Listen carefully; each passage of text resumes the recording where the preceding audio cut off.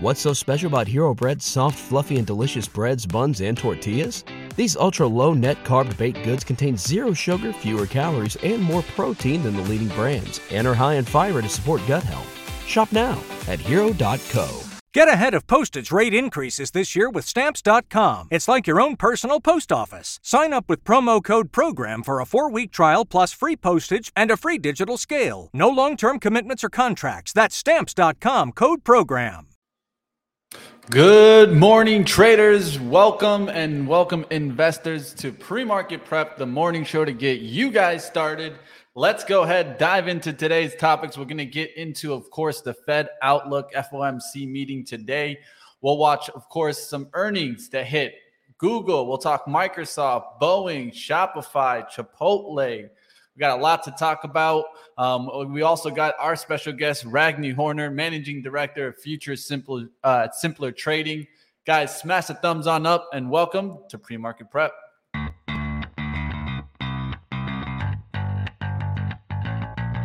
Coming to you live from downtown Detroit, this is Benzinga's Pre-Market Prep with your host, Joel Elconin.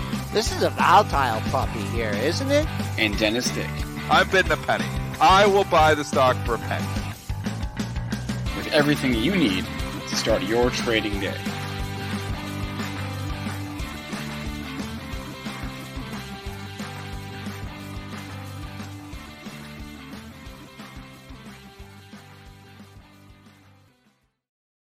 All right, let's go ahead. Let's bring on the guys, Joel Elconin, Dennis Dick, and of course, the Joel Elconin charts. Oh, man. Whew. Well, we'll just give you the bottom line here. We're up 30 3/4 handles at 39.54. We were strong after hours, snuck our head over Tuesday's high, and now just peeling back a bit. Crude, that's up 90 cents at 95.89. Gold, well, it's in the green. We'll see how long that lasts. Up 70 cents at 17.3640. Got some lower highs to clear. Silver, that's up 14.5 cents at 18.68. Bitcoin on the rebound. That's up $310 at 21,225. And Ethereum, it's going the same way, up 6.5%, up $89 at 1,454.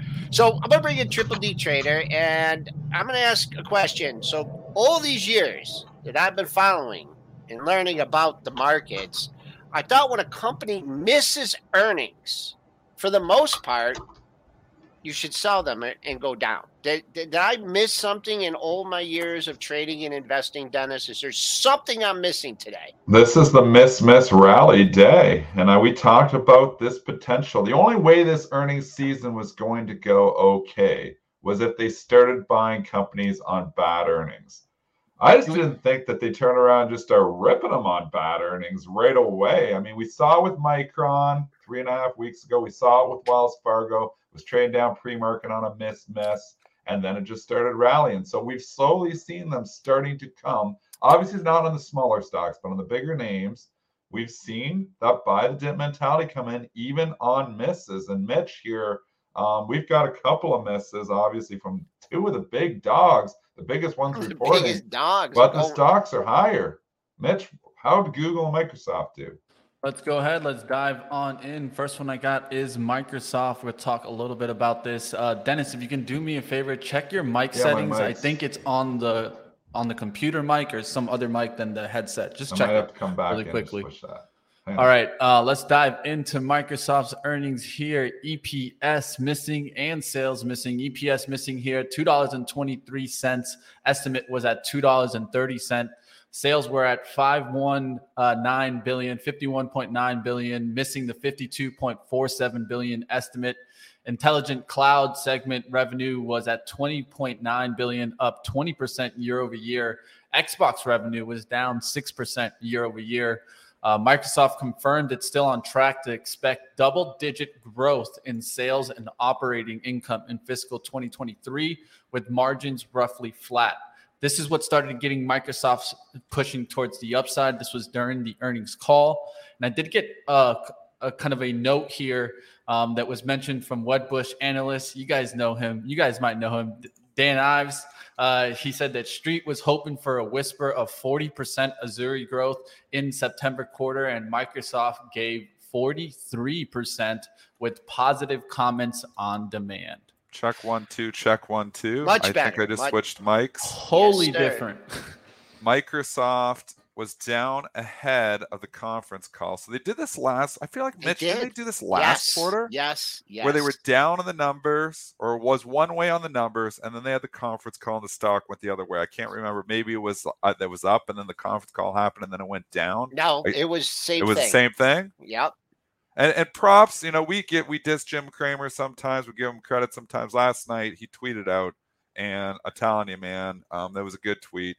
When the stock was trading down about $4, Microsoft, he tweeted out, he says, I think Microsoft and GOOG are both going to be okay tomorrow, meaning he thought that they were going to go higher. Not even 5 minutes later, the conference call starts, Microsoft, and they obviously said the stuff just Mitch said, and the stock started ripping. So, Jim Cramer, good call last night on that. Unbelievably, the miss rally here, and then maybe we should just tie Google into the same report here, Mitch, because they kind of are doing the same thing. The GOOG headline numbers were not good either, but it's like expectations are so low, stock near a 52-week low, that if you just say anything okay, the stocks rally. So what was the deal with Google? How'd they do? All right, Alphabet here coming in with a Q2 EPS of $1.21, missing the $1.31 estimate. Sales were at $69.98 billion, missing the $70.35 billion estimate. Alphabet CFO says foreign exchange impact could be greater in the current quarter. Confirmed Q2 double-digit revenue growth. YouTube segment revenue was at $7.34 billion, up 4.8% year over year. Google Network revenue was at $8.26 billion, up 8.7% year over year. Google Cloud revenue, $6.28 billion in the second quarter, up 35.6% year over year. And I think that was the one that kind of got this turned around a little bit when you looked into the cloud revenue, which is a lot of the focus also for Microsoft, right, with Azure. Well, here you guys see 35.6% up year over year. That might help out. I'm long both. I'm long Google. I'm not long Microsoft. I'm long this stock in my long-term account. I don't know what to say here. I mean, this is what we needed to happen. We talked about this earnings season and saying, hey, the earnings we knew were not going to be that great. What we needed to see was if the stocks get hit on their bad earnings, that they'd actually turn around and start to buy them. But what I didn't anticipate was that they would actually just start buying them right off the hop on the bad earnings. So, I mean, this is incredible reaction. It makes you start to think like, yesterday I'm nervous about these reports. I hedged my Apple position. I'm looking, I'm like, man, if they're going to start buying these stocks on bad reports, I mean, and obviously it's not all stocks because we saw Snap and we were going to talk Shopify here this morning too, which is trading down. But I'd say so far so good here for the people who believe the bottom's in place. Bottom? I don't know. Is there what's your thoughts, Mitch? What's your thoughts overall here? I think this is setting up as good as a bull trap as there can be. There's going to be some optimism out there. Well, you know what? You could be right, too. I mean, here we are. They're like, okay, you just got to buy stocks no matter what, because even if they're bad, they're good. But and then maybe they pull the rug out from under us. One thing that is happening here, and you can see that on the SPY, is that we're hanging out at the top of the range. We haven't just washed down back to the bottom of the range.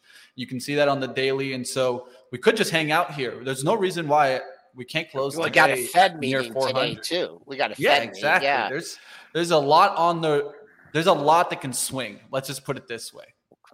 If this was any other chart or any other company, like take the GOOG off there, okay? You would look at this and you would be like palms out. Like they missed. Is a company with this kind of chart going to turn around on an earnings miss? I mean, okay, go ahead. Show me this. This is a horrible looking chart. It's a horrible looking on the dailies. It's a horrible looking on the monthlies. Okay. And you're getting a pop-up report, to be honest. What? Even the fundamental numbers, the horrible looking report too. So go ahead and buy it. Now, I don't have as good technical setup in Google as I do Microsoft here, but I will say you snuck over 111, that euphoria off the number, and now you backed off. I'll see what happens at your 2-day high at 110.58. I see someone looking for 115 today. I'll say let's get through 113.18 first. So that, there's my technical setups.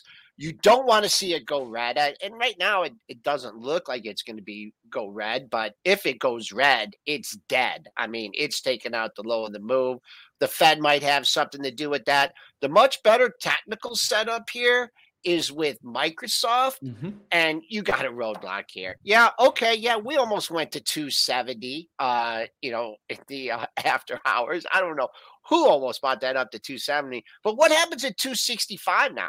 That's still over $5.50 away. That was a triple top. I don't even think we get there today in the regular I don't think session. so either. I think you could say the high and the low is probably in if you consider the pre-market after hours action there. It just got stupid, Mitch, last night. I'm watching the trading, and I'm like, they started ripping that thing. They were ripping Microsoft so hard that the Qs couldn't keep up, and then they started hammering the ETF effects, right? After hours, they started hammering non-tech QQQ components or the lower beta tech components. Like, for example, Starbucks last night started getting hammered on the Microsoft report because the Qs weren't keeping up. So the Qs don't keep up. It all has to add up. So they knocked Starbucks down like 60, 70 cents last night on the Microsoft numbers. They knocked Cisco down $1.50 last night. Now, Juniper was reported, so a little bit of that could have been with that. But they knocked Cisco down $1.50 on the Microsoft rally. They knocked Intel down because it couldn't keep up. They were like grabbing whatever lower beta QQQ names to make the math add up last night. There was literally like WBA, which is a QQQ component. I saw Marriott get offered. Activision Blizzard, which obviously with Microsoft trading higher, you'd think it should trade higher, but they were knocking that down last night too. It was very, such a violent rally that the ETF effects had actually knocked down the other stocks. And people won't believe that. But you could see it, like when I have the scanner going, you can clearly see it's an algo because they offer them all at the same time. All these stocks just come in, boom, they're all offered. And then it pulls out, and then boom, they're all offered again. You can see the algo that's trading the basically the lower beta and the non-tech components of the QQQ. I've talked about those ETF effects before, and obviously we're not going to get into 8:15 in the morning and explaining all that in detail, but for the most part, it all has to add up. What's that? I'll need another coffee for that. Oh yeah, you'll need another coffee if I get into the details on that. But that's just showing you how violent the Microsoft rally was last night. And then it started to come off, and then they actually started to buy the Starbucks and the Cisco and the Intel and the Activision Blizzard back. But it was a violent rally coming off here now, and that was just a vicious short squeeze because people probably short that last night on those numbers. Then the conference call comes out, and they get the butt kicked. Yeah, the question I think we'll all be asking, is it? It's a trap! It's a trap! Is it a trap or not? We'll have Joel to keep watch. Arnold. It's not Arnold. I knew that was going to happen. Return of the Jedi, Admiral. Isn't it? How do you say his name? I'm not going to go there, Dennis. You can Arnold, Star Wars. When the Death Star. Yeah, so you a Marvel? Did you go see Thor? Did you go see Thor? Because Dana was going to go see that Thor. Oh, that I caught a little bit of that, Joel. You don't want to go see that. That was horrible, man. Admiral Akbar. I tried a little bit of that Stranger Things thing, and it's appropriately named. It's strange. But that so there's your setups. I mean, it's all about the cloud, though, right? I mean, that's what I think. You just keep watching the cloud, at least for Microsoft and Google, and I think that's what you're kind of focusing on. If you saw the comment there from Wedbush analyst Dan Ives, he's also saying the same thing. Everybody was watching the Zuri growth for Microsoft, and then you see it here with Google Cloud revenue.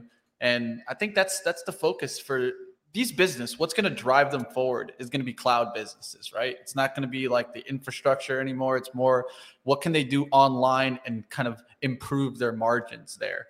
Another thing, stated Google confirmed that double-digit revenue growth. And so at least the outlook going forward still looks good for these companies. I will state that. I know that I'm sounding a little bearish, but at the same time, at least these two companies, they missed, but their businesses don't seem to worry like we got in what? Well, let's go quickly to the Shopify. Yeah. It's completely a different story, right?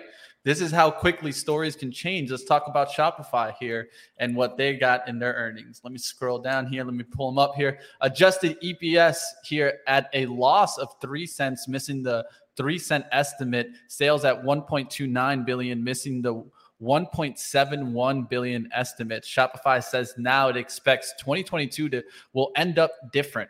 More of a transition year in which e-commerce has largely reset to the pre-COVID trend line and is now pressured by persistent high inflation.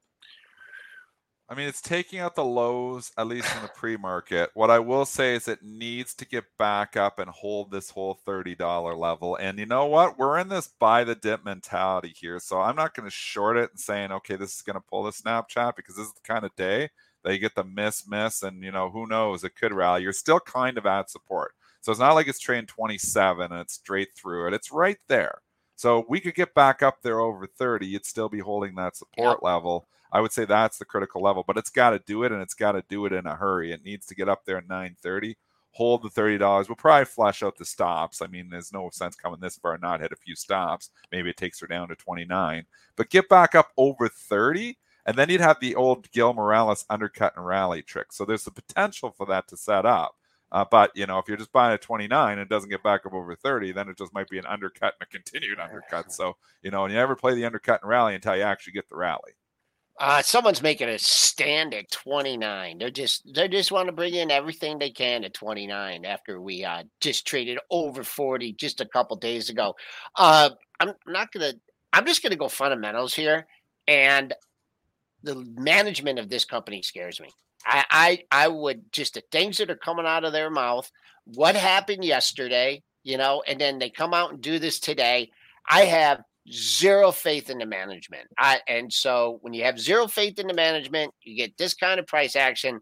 I'm hands off. I'm not buying this at 29. I'm not buying it at 28. I'm not buying it at 25. I'm not buying it at 20.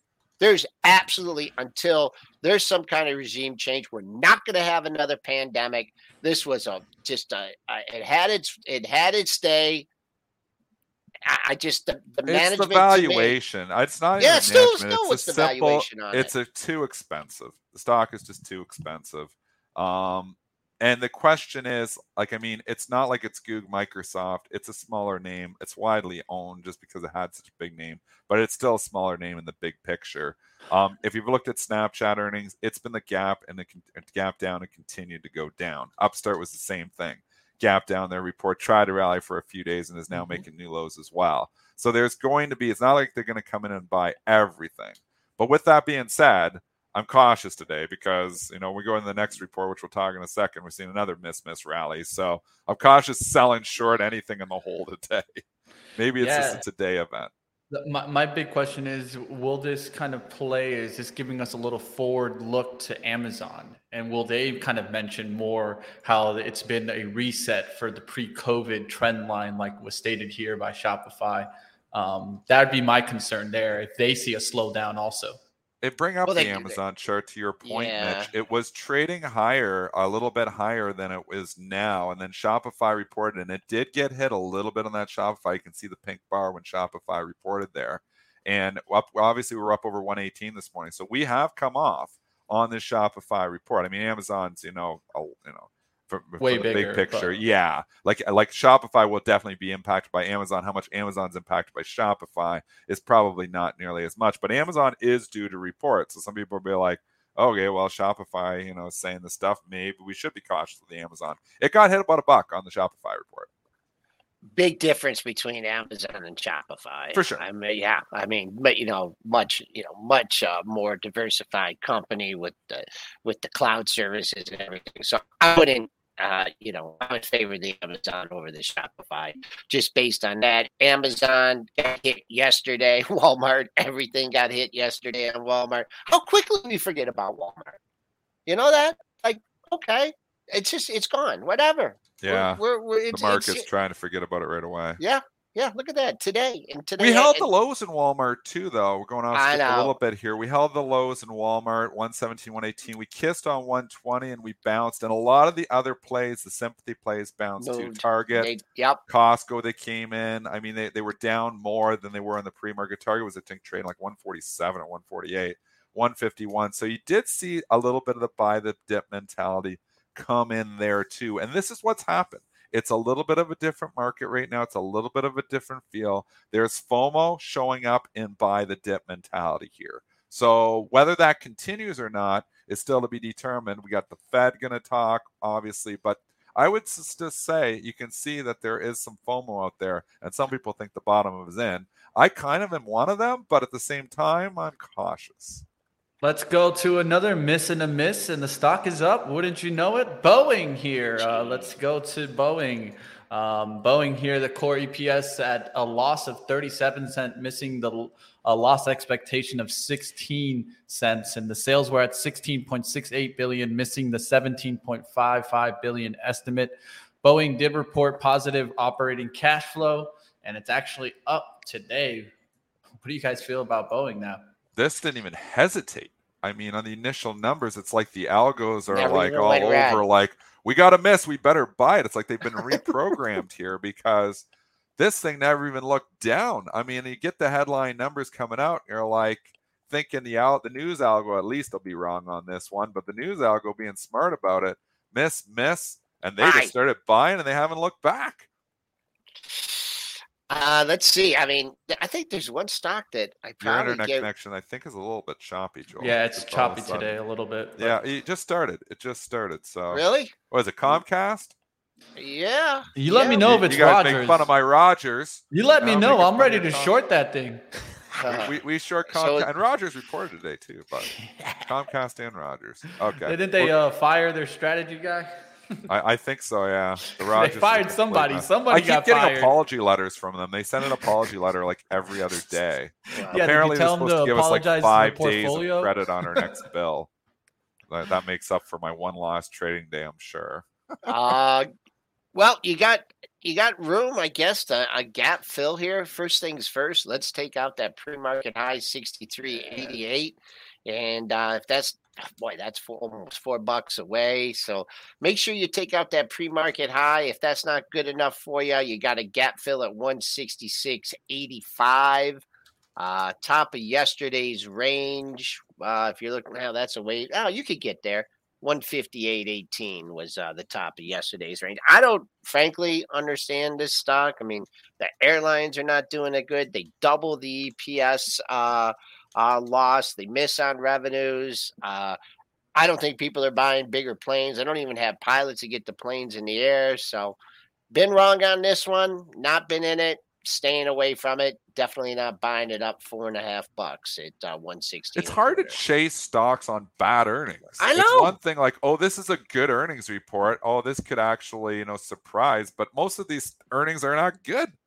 I'm like, I don't have a playbook for this. 22 years, I don't have a playbook for them buying stock. I have the playbook for them coming in after the fact and buying the gap down on bad earnings. I don't have the playbook for them buying the stocks initially on the good earnings. This is like a new one here. Like, boom, algo, miss, algo, buy. Like, holy, this is a new playbook. If this market holds up today, with, the remainder of the shirt looks good now, right? We're up 35 handles. If this market holds up today, holds up through the Fed meeting, then I'm going to track down every analyst that's calling for new all-time highs by the end of the year. And we're just going to have them. We're going to have them on every day. That's what we're going to do. They could actually end up being right here. Craig Johnson could be right again. Yeah. If this happened. I don't think there's any way, no how, but you never say never. To me, a day like this. Wait, but still, the Mitch rug pull is a serious concern here as well. Mitch is saying this is the bull trap of bull traps. I actually think we could be green today and then get the rug pull. So just be careful. Wait till the Fed maybe we go back up and test 4,000 again. Yeah. That's what I think. I think we go up there and test, because what happens there? It questions the bulls and the bears there. if it comes back, because some bulls got really weak-handed on that first down move, and they probably sold out. So I think I always think that the market likes to pressure both sides a lot of the times when it's going to do a swing, either bullish swing or bearish swing. It's going to test the bulls and the bears. In my eyes, we tested the bulls again, and we pressured the bears because everybody's going to get pressured on the shorts once we get back up to that 400. It's a great point too here, because you got both sides. You got a very mixed market right now. Some people think the bottom's in. Some people think we're going a hell of a lot lower. So just shake out everyone. Chop them all up. Shake them all out. I mean, so that's why fading the moves is still working on both sides. Why the buy the dip is working. Sell the rip is also working. Chasing has not been working. So I'm not chasing and selling short the stocks that are gapping down. I'm not buying the stocks gapping up. I'm going to stick with the fade trade. The fade trade continues to work in 2022. And even with this happening, the fade trade is probably still your best play. I don't know if I'm coming necessarily in short Microsoft, but just fading overall market moves has been working nonstop in 2022. Yeah, it's a tough market out there. Let's go ahead. Let's continue going to some earnings. Let's go to a beat. What? I said it, right? Oh, it's probably down. A real beat? I'm sure it's down. What's down? All right, we're going to ENPH, Enphase Energy here. They actually beat. Take a look at that, guys. Q2 EPS here, $1.07, beating the 84-cent estimate. Sales at $530.2 million, beating the $504.5 million estimate. Enphase now sees Q3 revenue at $590 million to $630 million on the high side. The estimate was $548 million, so raising that off the bottom line, almost over 40 mil there. Needham maintained a buy on Enphase and raised price target to 275. This was one that was on my radar. I thought it was setting up there on the daily, and look at Enphase go. We've been talking about the solar stocks, and they're the stocks that are sitting up there not too far from the highs. And especially it's cyclical. A couple of it's actually cyclical and seasonal during this time to see solar stocks run. I've mentioned that before. I've talked about it with SPWR, SunPower. And so I'm going to be watching these solar names now. And if you want the pairs trade, so ENPH, SEDG is the one that I pair up with ENPH. They're the two big guns. It used to be First Solar. I didn't know that it's not one, so anymore. I It's the two leaders in this industry right now are ENPH and SEDG. Could First Solar get back on the map? It could. You're going to see all the solar stocks rise this morning. TAN is trading up 3.28%. This is actually a beat on good numbers here too. So, which is, different from what we were just talking about. Yeah. So, and these stocks actually have been trying to perform, especially ENPH. I mean, what are we? We're you talk about this bear market we're in. Not really for ENPH. It's 282, so we're still $40 off the all-time high. But we have come significantly off the lows. Again, This stock, surprisingly, Joel, ENPH, bottomed in January. So, I mean, where everything else bottomed in May or June, this one hit its lows back in January at 113, and we've quietly doubled since then. So we had the bear market in Enphase and these solar stocks a little bit earlier. Dennis, it's pretty wide in that right now, right? It's always somewhat wide, but tell me what it is. That's actually not bad. 50 cents wide, 238.52 to 239. You can get out of this. Okay. 500 shares up, 5 up. Okay. 4 or 5 now. There's a relentless bidder in here, okay? And he's been starting since the number came out, and 235. I'm just looking at that right now. I know that's $3.50 away. I don't know if it's one person, it's short, or two people, or three people, but this thing has just got a relentless bid. If it turns, I mean, I think this thing could drop $10-12 in a heartbeat, but I'm going to go with the trend. There's going to be a lot of error in this too, but it is on good earnings. It is justified. When you come in, you see this up 10%, you see that earnings report, you're like, okay, I get it. Some of these other stocks that are trading up 5-6% on bad reports, I'm like, I don't get it. So, that makes me a little more cautious to fade a name like this, but it's a thinner issue. 118,000 shares already traded though, so it is trading. That's a decent amount.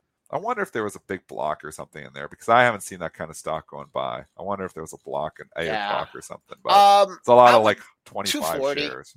240, just over the pre-market high.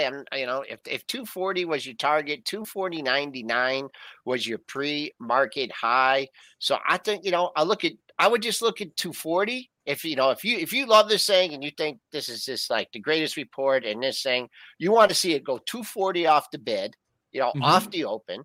You want to see it just chop through 245 and then make a run at 250. So if you want an ultimate target today, I will give you the monthly high at 255.09. And the only reason I'm just thinking is watch out for the fives, because the first time it went up to 235, it stopped. And then it went up to 240 and it's kind of paused. So someone's willing to sell a chunk every $5. So that's what I'd be looking at in this one. Great move. Congratulations if you own it. If you have targets in the 240s, take a good hard look at them. Yeah, I like that relationship that Dennis was mentioning. One that I'll be watching just because it had a good week, like 2 weeks ago, is JKS, Jinko Solar. So that's going to be on my radar towards the bell, especially with a good report. What's wrong with EMPH? TAN? I never trade that one. That I don't know what it is. What's in it? I've lost so much on TAN. We're going under the hood. Yeah, go under the hood here. You got EMPH, SEDG, you got First Solar, you got Run. Where are you getting that from, Mitch? Well, I got the Pro. No, I got TC2000, bro. Oh, the TC2000. Look, I'll show you. Break it up. Does it have the percentages? So no, it doesn't have the percentages. That's the only thing it doesn't have. We're driven by the search for better, but when it comes to hiring, the best way to search for a candidate isn't to search at all. Don't search, match with Indeed. If you need to hire, you need Indeed. Indeed is your matching and hiring platform with over 350 million global monthly visitors, according to Indeed data, and a matching engine that helps you find quality candidates fast. Ditch the busy work. Use Indeed for scheduling, screening, and messaging so you can connect with candidates faster. And Indeed doesn't just help you hire faster. 93% of employers agree Indeed delivers the highest quality matches compared to other job sites, according to a recent Indeed survey. One of the things I love about Indeed is that it makes hiring all in one place so easy. When I was looking to hire someone, it was so slow and overwhelming, I wish I'd used Indeed. And listeners of this show will get a $75 sponsored job credit to get your jobs more visibility, all at Indeed.com/PREP.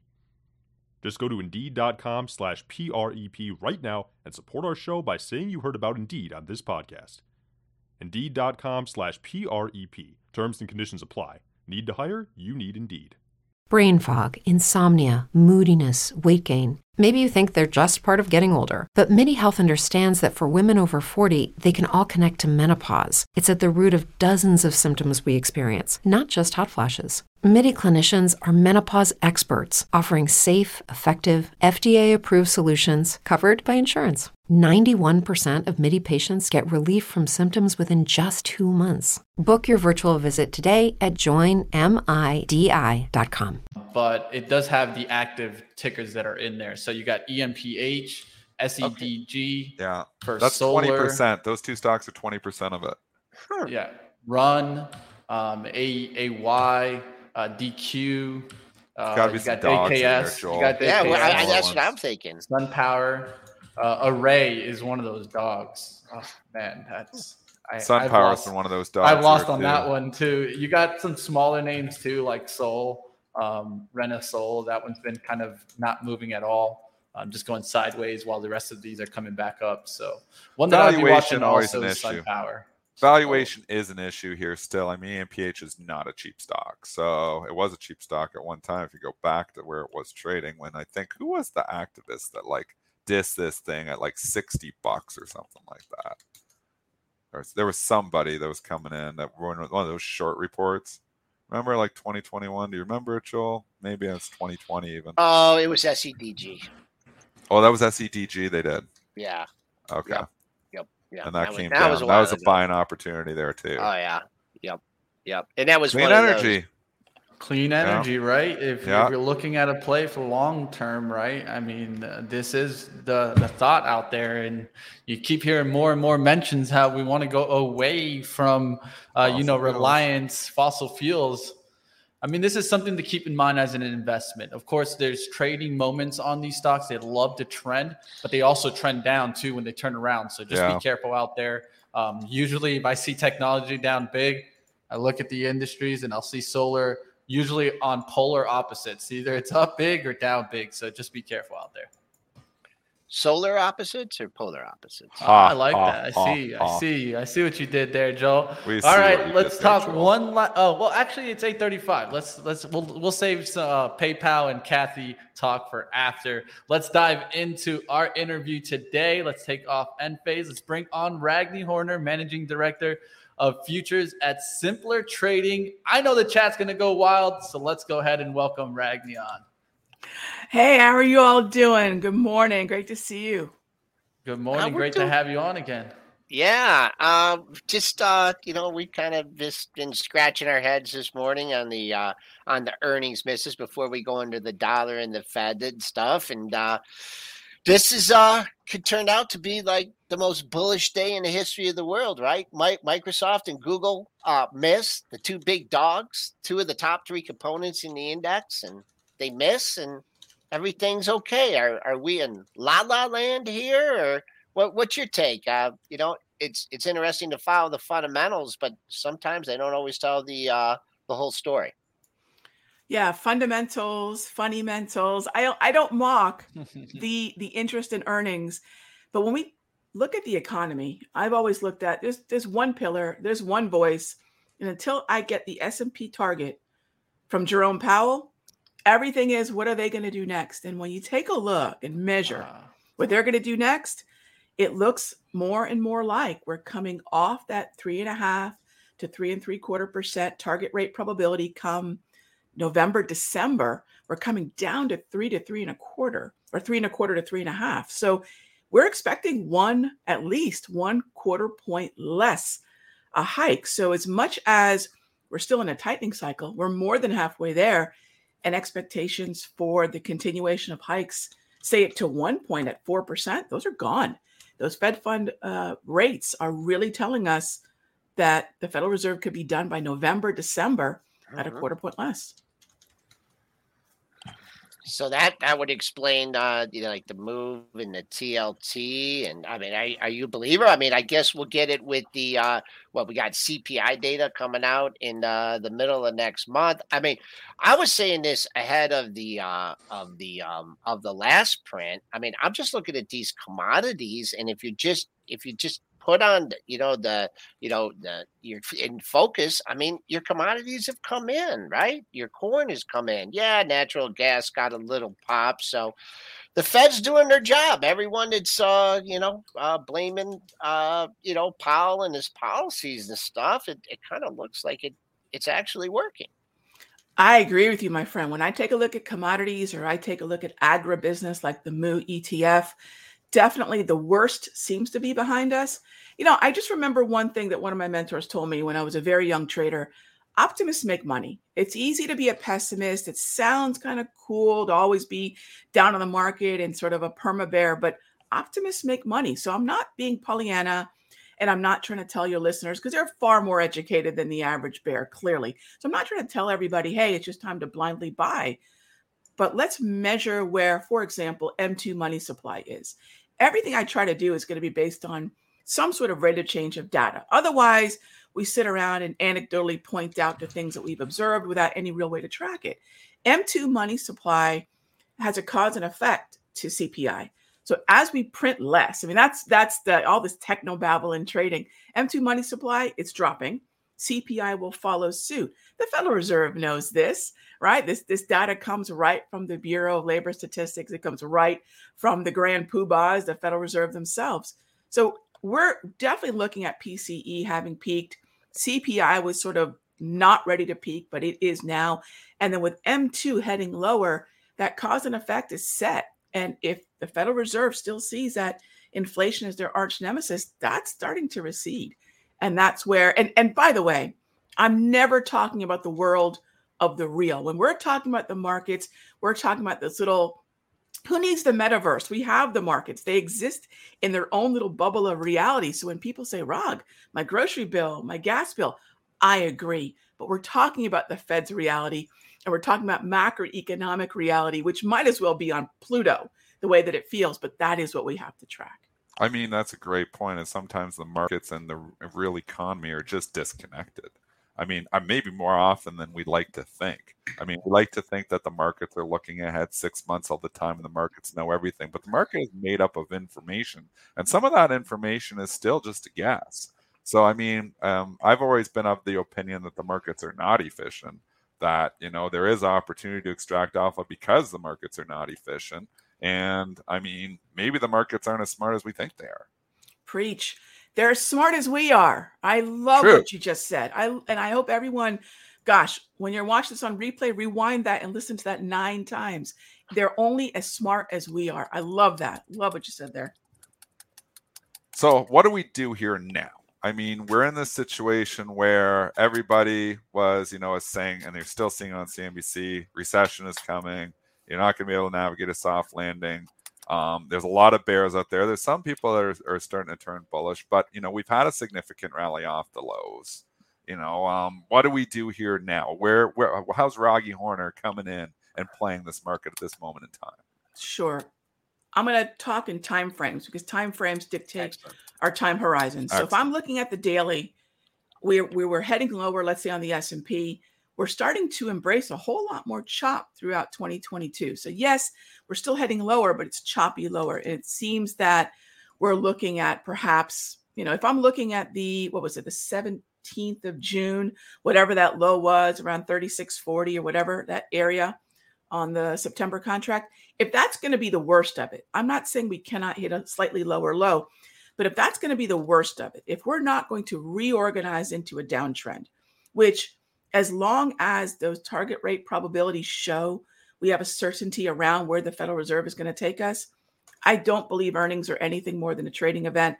I don't ever see that a good or bad earnings season has changed the trajectory of the broader markets on a daily or even a weekly time frame. On the weekly time frame, which would map to more of my position trading or longer term portfolio, we're still above the 200 moving average, the exponential moving average. We're still weak but choppy on a lot of those weekly charts, say XLK. So if I can find those weekly timeframes that are still north of the equator, that 200 EMA, I can't say this market is tripping down into, I know bearish territory can be more of a percentage conversation. For me, it's a really simple one. Am I above or below that 200?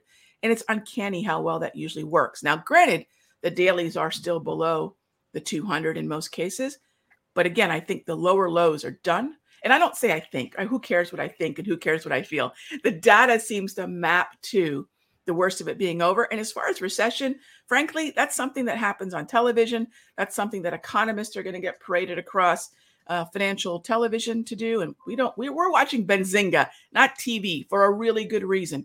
We don't want talking points and panic and hyperbole. We want actionable ideas that would keep us opportunistic and optimistic. And that's what I love with what you all are doing. So as far as I'm concerned, the worst of it's over. Let them talk about recession. I've never given a rip about recession. It doesn't change what I do. I hope that makes sense. It does. It does. We're on the line with Rocky Horner. She's the managing director at Futures at Simpler Trading, giving us her insights on the market.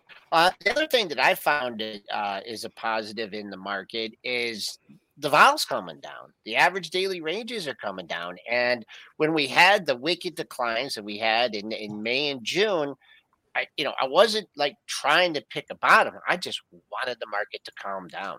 And now I just when I looked for targets today, after being up over 100 handles, 120 handles, we're down to 73.5 now.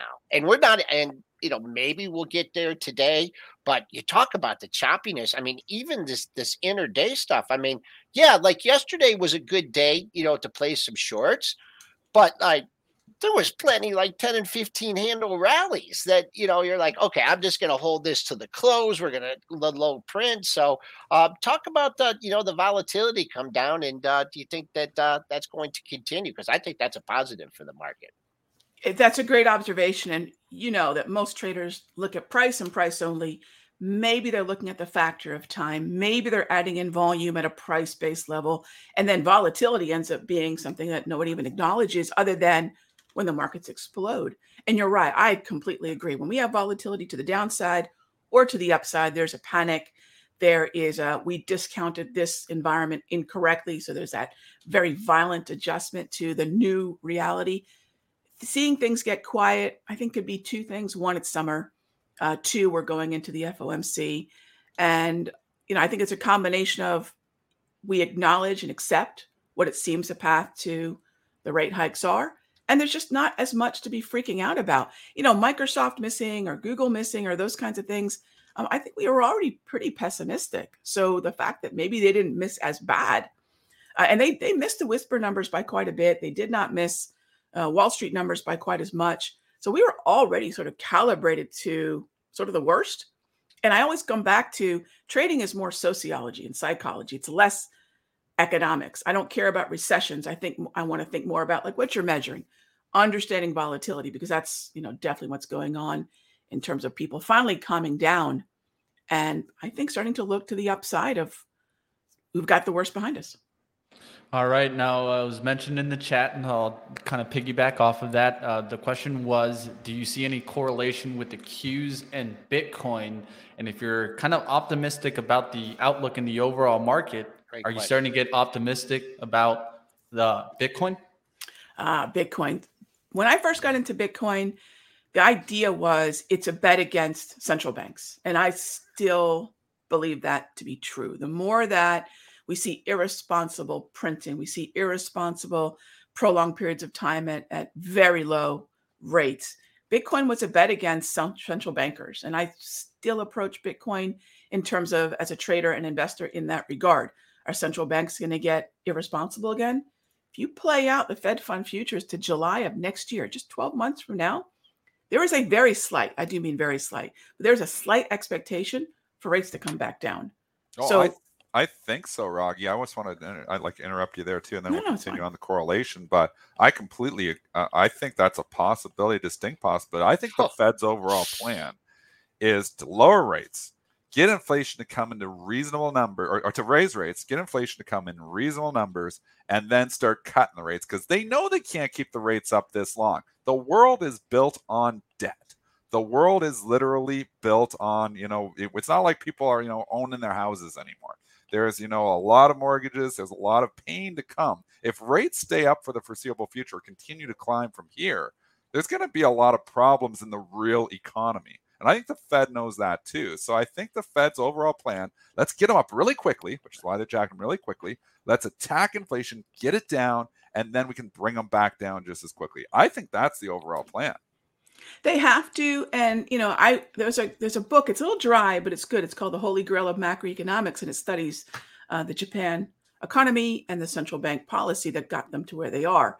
Let's face it, that's what modern monetary policy, modern monetary theory has taken us. Can we monetize the debt? Can we keep rates low and not, well, to your point, I think you nailed it. So the point is, yes, we have to hike in order to cut. We have to put something forward so we can take it back. And I think that's the cycle we're in.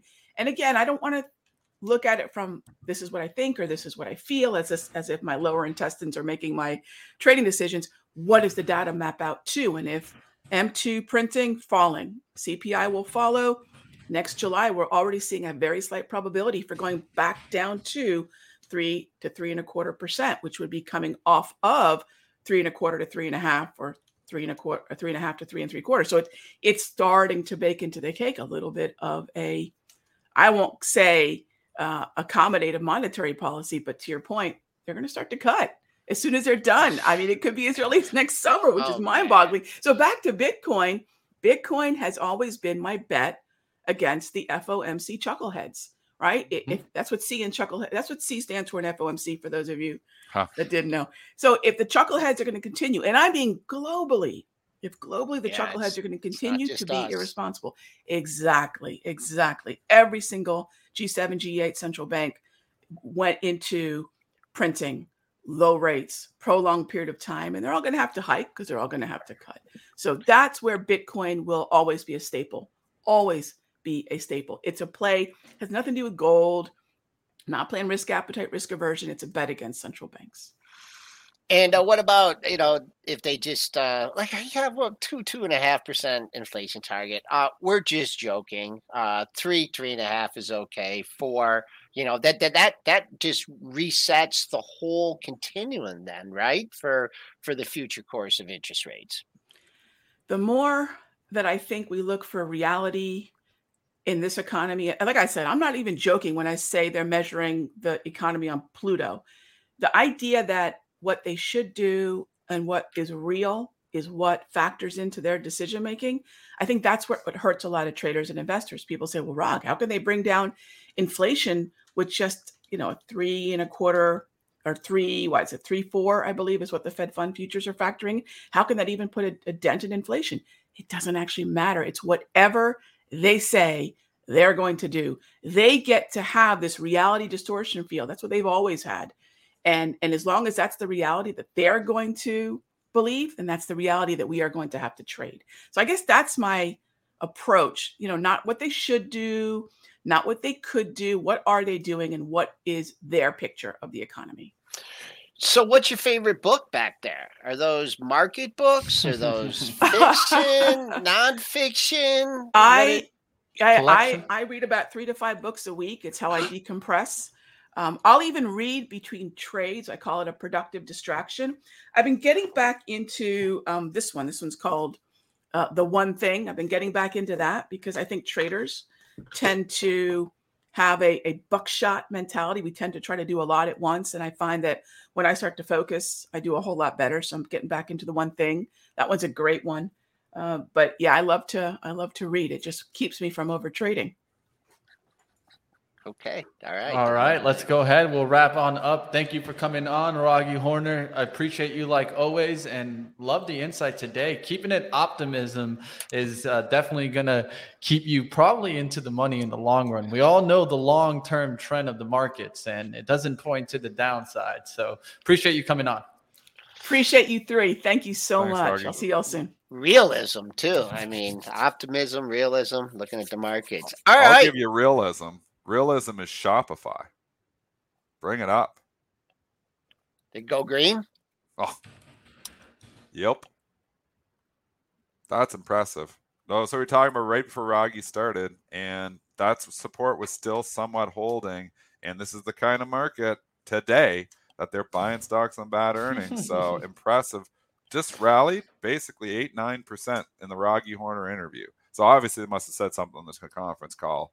But you can see the turnaround here, and they're finding reasons. It's a silver lining market right now, and they're finding reasons to buy stocks even on disappointing reports. They're just looking for a reason. So it's caution right now to all the bears out there. Could be a bull trap. We don't know where we're going. I still think fading moves overall is still prudent here, but man, that Shopify just held those lows again. Someone made a stand at 29. I mean, they were there. They're like, they made some money, Joel. Hit me. I know. That 29 guy who kept buying, or girl who kept buying there, or machine, is now up almost 10% on their purchases. They heard they heard my bearish rant, and they're like, let's go 29.50 bid for the float. Let's go 30 bid for the float. And you know what? Also, people that were short the thing. I mean, what better kind? 2 days in a row, you get bad news on it. So even if it's not new longs coming into the market, this thing traded over $40 last week. You're getting it in the 20 handle. I mean, what more after? Drop from 175? I don't know which 176.29 is the all-time high.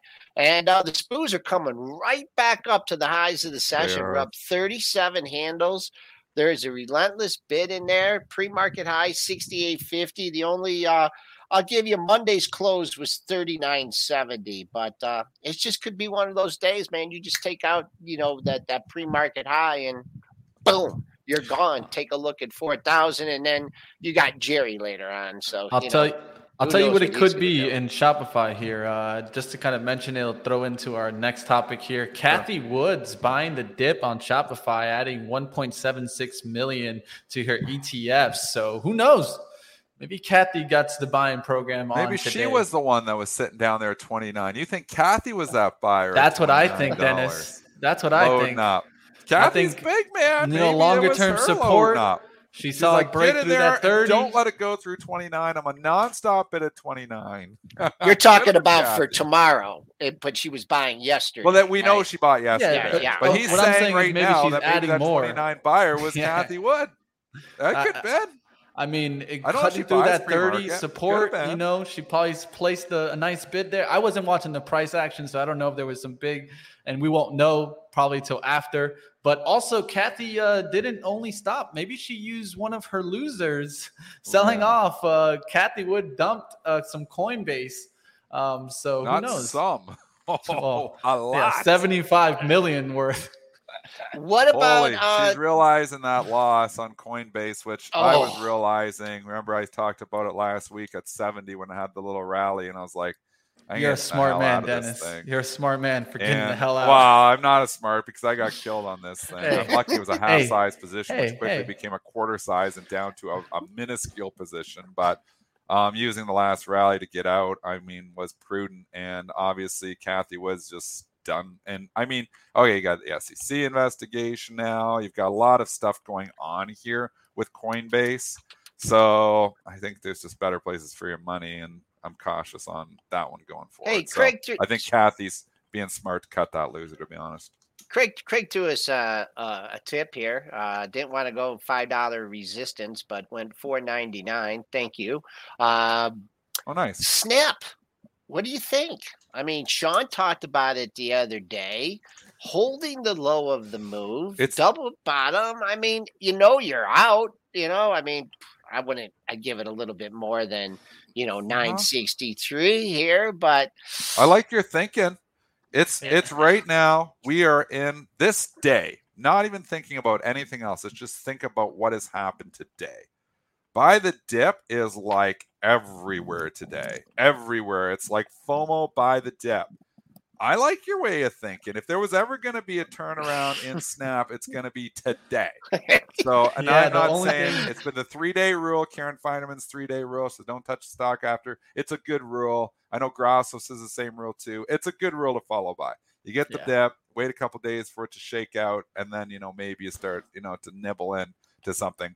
I'm not a fan of Snapchat whatsoever, the company. I like your thinking, though. There might be a trade here. Yeah, my biggest thing with Snap is just I would play it maybe in the intraday for the rise, but remember that Meta reports after the close. Oh, yeah. So don't forget about that. Trade. Don't forget about that one. You know what I mean? Pure day trade, picking it up under 10 here, stopping out the low of the moves. Stop out of yesterday's low at 963. 100%. Risking yourself 25 cents to say, hey, is there going to be some institutional money looking for other dips? Because Snap has dipped pretty hard here. And maybe you could get back to like 10.5 or something. So I'm not saying it's going back to 12 or 13, but could it get up to 10.5 today on a buy the dip day? Maybe. It depends on if we don't have the rug pull too, which, there's always a potential for a rug pull as well. But right now, I cannot believe the strength in a lot of these companies that reported very disappointing earnings. Yeah. It makes me, yesterday I was nervous, very nervous off the Walmart stuff. Yeah. I was nervous enough to actually hedge somewhat. I almost feel like lifting my hedges after seeing this pricing action. We got one more headline to hit. I want to make sure we get to it. Let's talk PayPal. Activists here, Elliott Management, building a stake in the payment company. The size of the stake wasn't immediately known, according to Wall Street Journal report. And you guys are seeing PayPal up now. I'll throw it to let's take a look. I'll just Dennis, make my long term. What do you think now? I'm just going to make two comments here. Western Digital is going to 100. Okay. That was Elliott. Yeah. That's what he said. And then, if you break it up, I don't know how these guys know so much more than the company. And pin interest. I love it when you say pin interest too. guess where he revealed his stake last time, or guess where that news came out. When was that? Oh, I'll just put the red arrow there. Boom, right there. That's when that news came out. I'm looking at 4 charts. I just don't see a red upper arrow. Right chart, it's red the arrow. Smallest red arrow I ever saw. Look at that little red arrow. You can't even tell. Bigger red arrows, Joel. Some of us have glasses on here. I can't even see that red arrow. I still don't see it. There it is. He's got to point it out. Get the big red arrow. Big red arrow. Boom. I can't. I don't know. Can I change the format? Maybe a circle. Maybe a circle. Oh man, maybe a circle. Square. Come on, man! I just learned how to You put put the 3 arrow little in red here. arrows. I put the arrows in there. Now you're tomorrow, complaining folks. about the size of the arrows. I mean, Dennis, you don't like technicals. Come on. Yeah. Oh my gosh. But that's a technical chart. Anyway, you like Triple D, we're up against the clock here. Do you want to make that announcement for our listeners? Let's do it. Go ahead, guys. Yeah. So we're doing another event here. We're going to do an educational event on, and I should have it in front of me, but August 18th, 12 to 3 o'clock, premarketprep.com. You can sign up there. We can put the link in the chat as well. It's an introduction to swing trading. So it's going to be me, Joel, and Rob Friesen. And we dug somebody up, and everybody's been asking, what has he been up to? So we dug him up, and he's decided to host our event there. Mr. Spencer Israel will be hosting our swing trading event there on August the 18th. So if you're interested, I'll put the link in the chat. You can tweet at me. I can send you the link as well. But we're doing another educational event. We haven't done one for about 6 months, so we want to do another one here. Same, obviously, Rob, my mentor, Joel, who has been my mentor for years as well, and myself, and then Spencer Israel will be trying to keep us all in line. Yeah, and for all you guys, our special friends out here, PMP10, and also this one's gonna be a little different because I think it's PMPP10. Okay, I put an extra P in there. I don't know why. I might have to fix that. Just the other thing that is going to be interesting about it is, you all wonder what Triple D does in the middle of the day. Well, you're gonna get a little sneak preview of some besides the educational material. Joining Triple D Interday. So I'm looking forward to it. That's August 18th. I got to hop over to pre-market. Is that a Thursday? I think it's a Thursday. Yeah, I believe so. Yep. August 18th, Thursday, middle of the day, 12 to 3. Yeah, so join us there. Links in the chat. Okay, I got to hop. Triple D, I'll check in with you later. All right, getting Joel on out of here. And Dennis, let's see what happens today. Did we get to that 400 or not? I think it's in reach. I think this is going to be a very interesting day. I think, to your point, if they do pull the rug, that would be the most bearish sign you could possibly get. So you absolutely need to see this market hold these gains. You absolutely need to see Microsoft and Google stay green. Otherwise, it was just, and there's always the possibility for that bull trap. So you still got to say a little bit of guilty until proven innocent. I hate chasing moves. I hate buying the S&P up 36. But, when you see Shopify getting bought, and it's leaked it back now, too, a little bit. So they ripped it, must have said something on the call. It's now turned back to the red here again. I still think caution is still to be, I don't want to go all in on this market, but some signs here are saying you can still nibble on dips. All right, we'll keep watch. One thing that I'll be watching when the Fed report comes out is the asset sell-off. I think it's more important than even the interest rates. Too many people talk about the interest rates. Not too many people talk about the security sell-off that was supposed to be $30 billion in maturing Treasury securities. I'll get you on out of here, Dennis. And then what was supposed to happen beginning September 1st, you're supposed to have those caps raised to $60 billion. And $35 billion for the mortgage-backed securities. I think it's very important to keep an eye on that. If for any reason you see an increase or maybe a decrease there, you could get a swing in the markets. That's something that isn't being watched, that could be coming, that's unexpected. So watch for that. We'll see what happens today. And let's go ahead. Let's get you guys on over to live trading action. We'll get you guys on over to Lord Ryan Zunaid. And we got a special guest interview. After 11, we're going to be getting into it with Monkeypox Stock Saga. So come on over, guys. If you guys want to check a look at the Saga interview, that's going to be at 11:05 a.m. Eastern on the live trading stream, which is coming up just right up in about 2 minutes here. Let's go.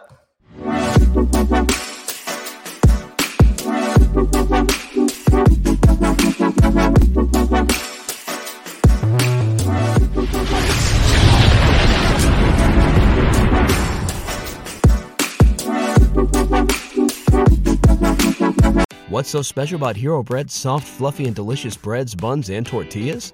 These ultra-low net-carb baked goods contain zero sugar, fewer calories, and more protein than the leading brands, and are high in fiber to support gut health.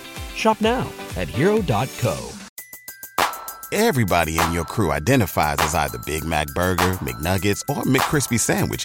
But you're the Filet-O-Fish Sandwich all day. That crispy fish, that savory tartar sauce, that melty cheese, that pillowy bun. Yeah, you get it. Every time. And if you love the Filet-O-Fish, right now you can catch two of the classics you love for just $6. Limited time only. Price and participation may vary. Cannot be combined with any other offer. Single item at regular price. Ba-da-ba-ba-ba.